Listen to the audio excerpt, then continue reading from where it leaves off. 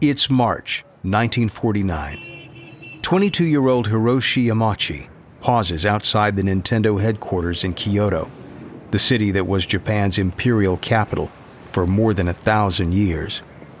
Nintendo's stone and brick building stands out in a city filled with wooden structures. Yamauchi gazes at the unusual building for a while and then strides purposefully through the entrance. He's the new boss of Nintendo, though he doesn't want the job. It's his family's company, and in 1949, it makes handmade playing cards. Yamauchi's grandfather, the previous director of the playing card manufacturer, is bedridden with a stroke. Yamauchi's father abandoned his family when Yamauchi was just 5 years old. That leaves Yamauchi next in line to run the family business. Bound by duty, Yamauchi takes the helm. But after taking charge, he quickly parts with tradition. He knows no one wants him there. His relatives are envious, and many Nintendo employees hate the idea of being bossed around by this arrogant, unproven rich kid with his tailored suits and manicured fingernails.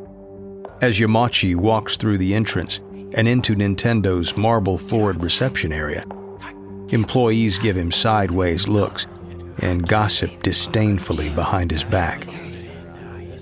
One worker whispers, "Yamauchi knows nothing about business," and another adds, "He's bound to fail." Instead of studying hard, Yamauchi spent his time at law school flashing his family's cash, dining on steak at fashionable Western restaurants, and indulging his taste for expensive wines and brandies. He's too selfish and lazy to succeed, the workers agree. But every one of them underestimates their new boss, because underneath the pampered rich boy exterior is a man with a will of steel. Yamauchi already knows what his first decision will be, and it shocks everyone. He sits down in his office and summons his cousin. He is the only possible challenger as heir to the Nintendo business. Yamauchi promptly fires him. He then walks down the halls and tears down the company posters exhorting employees to work hard and be meticulous. In Yamauchi's new Nintendo, employees will be creative rather than unthinking drones. Yamauchi's stance is clear. Nintendo is his company now, and in his company, he will answer to no one.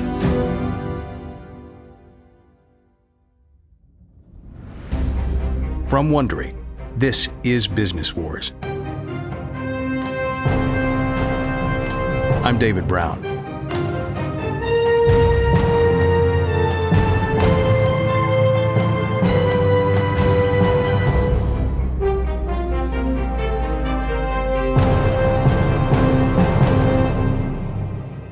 You're listening to Episode 2 in our 6-part series on the war between Nintendo and Sony, Man of Steel. In our last episode, set in the 1990s, Yamauchi found a way to outmaneuver Sony in a very public and humiliating fashion. But that is still years in the future. For this episode, we're going all the way back, before 1900, to the birth of the company. It will shape-shift many times before it becomes recognizable as today's video game powerhouse. Nintendo was already successful and pushing 60 when Yamauchi inherited the company. Back in 1889, when Yamauchi's great-grandfather started the business, Nintendo was no more than a cramped street stall that sold handmade Japanese playing cards. The stall may have been small, but its choice of location showed that they had a nose for business. Nintendo's home was a sketchy Kyoto neighborhood filled with illegal gambling dens run by Yakuza gangsters. Inside those smoky backstreet dives, people played cards. To prevent players from cheating, fresh decks of cards were used for every game. The gambler's throwaway approach created an insatiable demand for Nintendo's cards. Nintendo was selling thousands of packs a day. The stall was replaced with larger premises. Soon, the cards were made on a mechanical production line and distributed across Japan. By the time Yamauchi inherited the company in 1949, Nintendo was Japan's biggest playing card manufacturer. Once he's in charge and has fired his cousin, Yamauchi takes on the company's stagnant culture. To create efficiency, he consolidates Nintendo's production facilities and its 100 or so employees into one location. The union responds by calling a walkout. Day after day, angry employees gather outside Nintendo's headquarters. They build a camp and decorate it with banners demanding that Yamauchi go. Some workers even go on hunger strike, sitting cross-legged for hours on wooden boxes in the street to signal their determination to get their way. But Yamauchi refuses to even negotiate with the union. In newspaper articles, striking workers accuse Yamauchi of being an incompetent autocrat, a man too young and rude to run Nintendo effectively. Weeks go by, but eventually Yamauchi decides enough is enough. One morning, as the workers gather yet again outside Nintendo's offices, one of Yamauchi's assistants emerges from the building. In his hands are a large bunch of letters. He hands the letters out to each one of the striking workers. The workers are shocked by what they find inside. The letters are signed by Yamauchi, informing them that they have been fired, effective immediately. The strike is over, and with it, all opposition to Yamauchi's iron-fisted rule within Nintendo. While Yamauchi may have changed Nintendo's culture, it takes him another 10 years to change the business. Nintendo still makes playing cards, just as it had for 70 years. But that was all about to change thanks to some cartoon characters.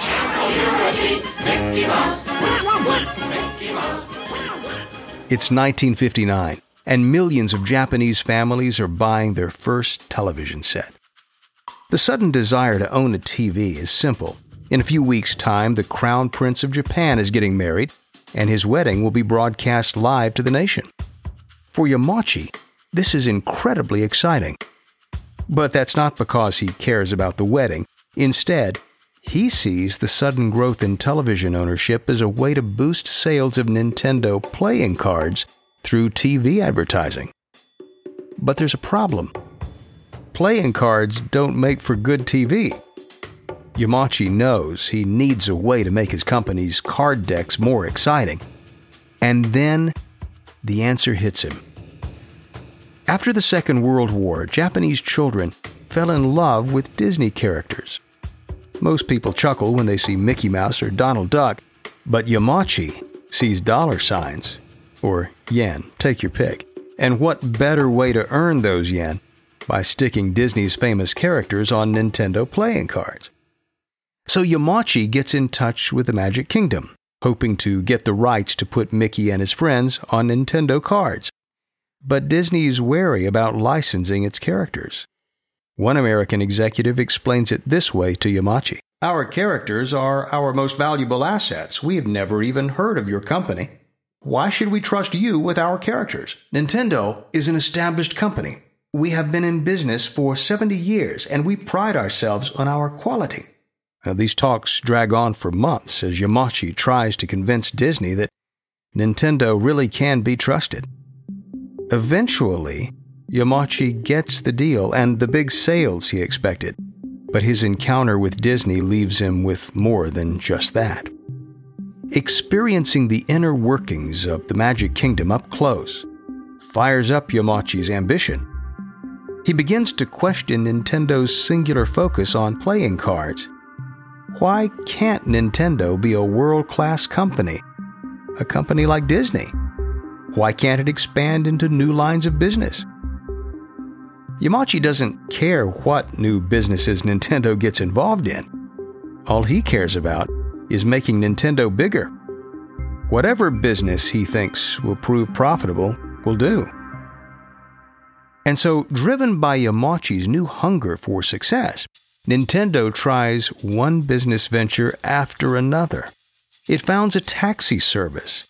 It manufactures strollers. It assembles cotton candy machines, sells Popeye-branded cup ramen, and produces instant rice. It even opens love hotels where beds are rented by the hour. But nothing seems to stick. By the mid-60s, Nintendo is piling on debt and is no closer to making Yamauchi's dreams of global success come true. In fact, after nearly 80 years in business, Nintendo is looking over the abyss. But then, salvation comes from a young, bored worker with an Elvis Presley hairdo. In 1965, Yamauchi hires Gunpei Yokoi, a young electrical engineering graduate with a black slicked-up pompadour. Yokoi's job is to keep Nintendo's playing card production line running. It's easy work. Nintendo's machines are simple beasts, and after checking them each morning, Yokoi retreats to his office. To pass the time, he amuses himself by building gadgets out of spare parts he finds around the factory. Today, Yokoi is in his cramped office, working on his latest project. It's a strange device. It looks like a long scissor jack. As the noise of printing presses seep through the office's wooden walls, he puts his feet on his desk, leans back, and starts tightening the screws that hold it together. Yokoi jumps when he hears the knock at the door. As the door opens, he drops his device onto the office's concrete floor. He spins around and sees Yamauchi standing there. Yamauchi's gaze locks onto the gadget on the floor. "What are you doing?" Mr. Yamauchi, I Come with me now to my office and bring that thing with you. Well aware of Yamauchi's ruthless streak, Yokoi picks up the gadget and braces himself for his inevitable firing. After entering the office, Yamauchi closes the door and turns to Yokoi. "What is that?" It's a toy, Mr. Yamauchi. "What does it do?" May I show you? Yokoi drops a pencil onto the floor of Yamauchi's office and stands up. He positions one end of his gadget over the pencil and then squeezes the handle at the top end. The device stretches out and the far end clamps onto the pencil, allowing Yokoi to lift it from the floor without bending down. Very interesting. Now go turn that thing into a toy we can sell. Nintendo releases Yokoi's invention as the Ultra Hand, and it becomes Japan's must-have toy of 1967. Nintendo sells more than 1 million. From its success, the company launches a toy business with Yokoi as Nintendo's chief toy designer. Yamauchi thinks, at last, he's found a profitable direction for the company. But the toy business is tough. Children are fickle, and hits like the Ultra Hand are hard to come by.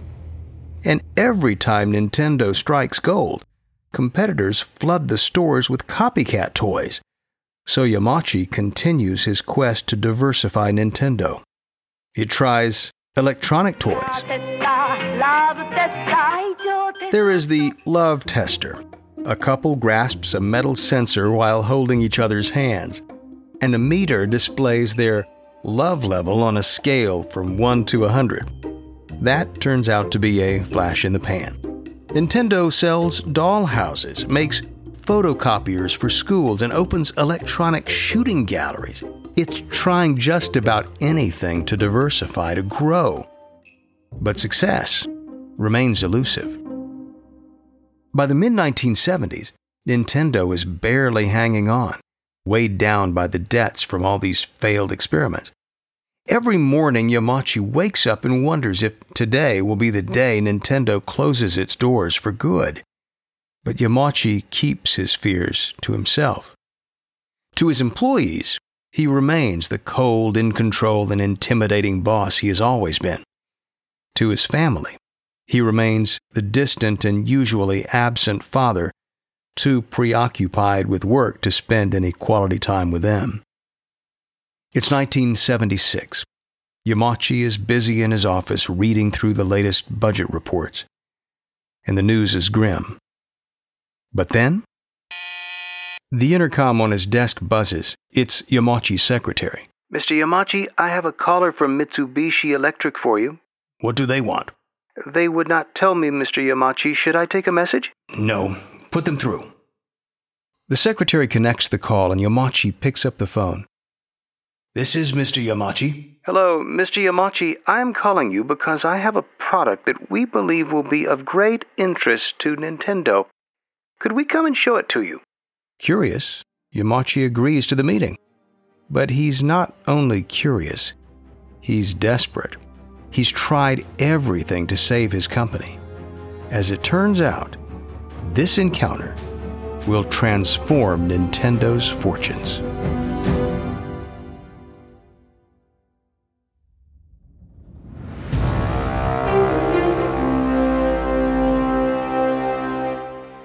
Mitsubishi's executives arrive with a prototype of a home video game console.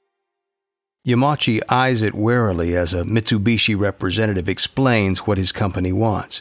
We are looking for a buyer for this device. We designed this home game machine for another company, but that company has since gone bankrupt. Now Yamauchi is intrigued. Please continue. Our machine is very advanced. It plays 6 different bat and ball video games that are built into the device. If people own a color television, they will be able to see the games in color too. Since the development of the device is already done, this would be a low-cost way for Nintendo to enter the video game market. Would you be interested? Yamauchi doesn't think highly of video games. In fact, he dislikes their primitive ping-pong action and ugly black and white visuals. But he knows that Mitsubishi's offer is just too good to turn down. The next year, Nintendo's Color TV Game 6 console arrives in Japanese stores, supported by a national television advertising campaign. At half the price of rival consoles and with color visuals to boot, the Color TV Game 6 sells fast. Hundreds of thousands sell in months, wiping out Nintendo's debt. And suddenly, Nintendo is at the forefront of Japan's embryonic video game industry. Encouraged, Yamauchi bets the house on video games. Nintendo releases more game consoles, all successes, and starts producing coin-operated video games for amusement arcades. To stay ahead of its rivals, Yamauchi pressures his employees to come up with novel game ideas. Give me products that no one has seen before, he tells his harassed staff over and over. Eventually, Yokoi comes up with exactly the kind of winning idea Yamauchi wants. Pocket-sized video games that double as digital watches. Nintendo calls it the Game & Watch. Soon, Japanese schoolyards and commuter trains are filled with people absorbed in their Game & Watch. Buoyed by Nintendo's success in Japan, Yamauchi decides it is now time for Nintendo to seek similar success in America. In late 1980, Nintendo opens a U.S. office in Redmond, Washington, just outside of Seattle. Nintendo enters America as the country is gripped by video game mania. Video games are everywhere. Arcades spring up in towns and cities across the land, gobbling up quarters by the millions. Video games are on magazine covers, in the pop charts, and lurking in dentist waiting rooms. The hottest toy around is the games console made by Atari. It's built by the California company that introduced the world to video games in the early 70s with Pong. Unlike Nintendo's consoles, the Atari doesn't rely on built-in games. Instead, Atari owners buy new games sold on cartridges that plug into the machine. Millions of people buy Atari's console, turning the company into a corporate giant with a promotional budget to rival Coca-Cola and McDonald's. To cash in on the Atari-led games boom, all Nintendo needs is a great game to sell to the nation's arcades. Unfortunately, Nintendo doesn't have a very good game. Instead, it has Radar Scope, a Space Invaders knockoff, but that fails to fire up arcade fiends. Don't worry, Yamauchi tells his new US team, the next game will be the hit you need. A few weeks later, the game Yamauchi promised arrives at Nintendo of America's headquarters in Redmond. Members of Nintendo's US team eagerly use a box knife to cut open the large cardboard box and then pull out the bubble wrap. Their excitement evaporates as soon as they see the tall arcade cabinet inside. After a few moments of silence, one employee says what everyone in the warehouse is thinking. "It's called Donkey Kong? What the hell does that mean? What's a Donkey Kong?" The team's concerns only deepen when they switch the game on.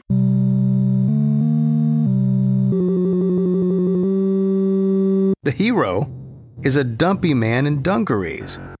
The game challenges players to guide this butterball in overalls up a ramshackle construction site and rescue his girlfriend from a giant cartoon ape. There aren't any spaceships, no enemies to shoot, and no explosions. Instead, players hop over barrels rolled down the screen by the giant ape. This thing seems hopeless. The employee who questioned the game's name speaks up again. "We're screwed. No one likes cartoon games, and what kid wants a fat man with a mustache? This'll never sell." Well, he couldn't have been more wrong. Come on, come on, come on, come on, do the Donkey Kong, do the Donkey Kong, come on, come on. From the moment it reaches the arcades in 1981, Donkey Kong becomes a phenomenon. Donkey Kong replaces Pac-Man as the game of the moment and makes Mario, its overweight hero, a superstar. Donkey Kong inspires pop singles, spawns a Saturday morning cartoon series, and even gets turned into a breakfast cereal. Armed with the millions made from Donkey Kong's success, Yamauchi decides that Nintendo should now take on Atari with a cartridge console of its own. He orders his engineers to create a console that can put Atari's machine to shame.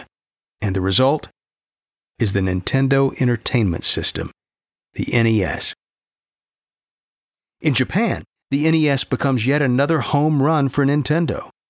Within months of its 1983 release, Nintendo can barely keep up with demand from the fast-growing legions of NES owners.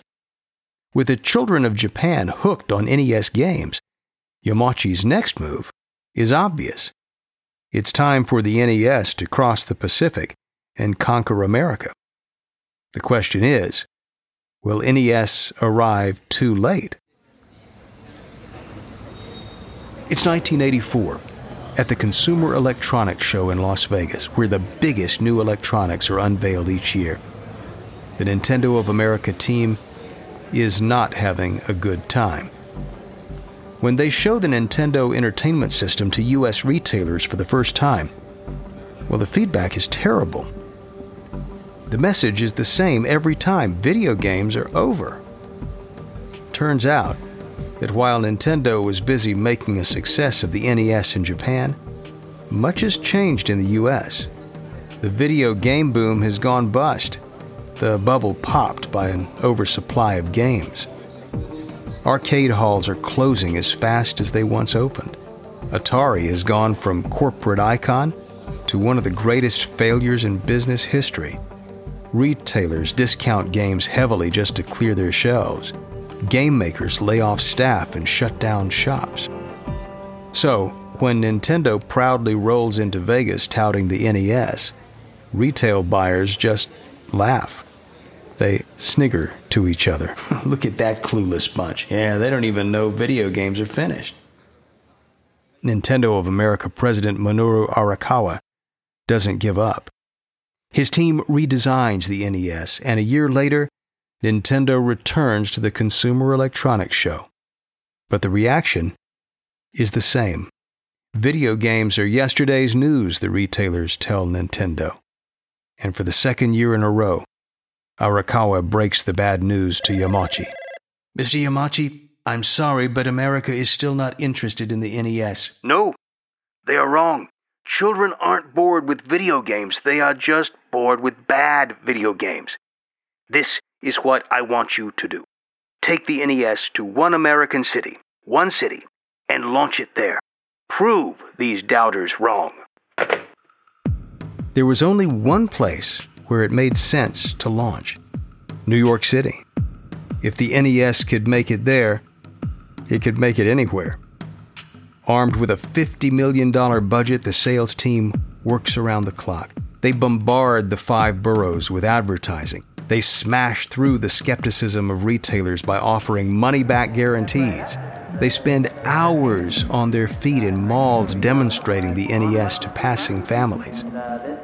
When the Christmas sales figures arrive, they discover New Yorkers bought 50,000 NES consoles.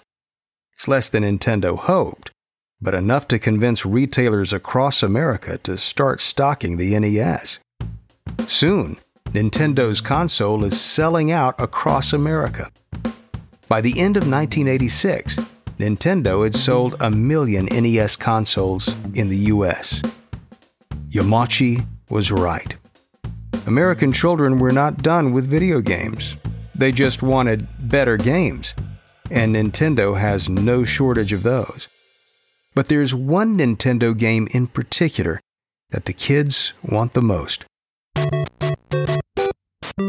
Super Mario Bros., the latest adventure of the mustachioed hero from Donkey Kong.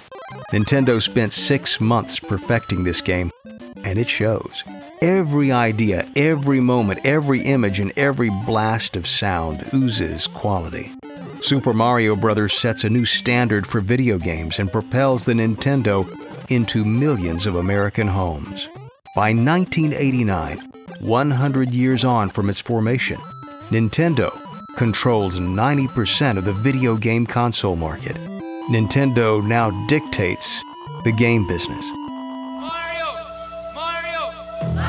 The 1990 release of Super Mario Bros. 3 only highlights how big Nintendo becomes during this period. The game earns more than $500 billion, even outgrossing Steven Spielberg's movie E.T.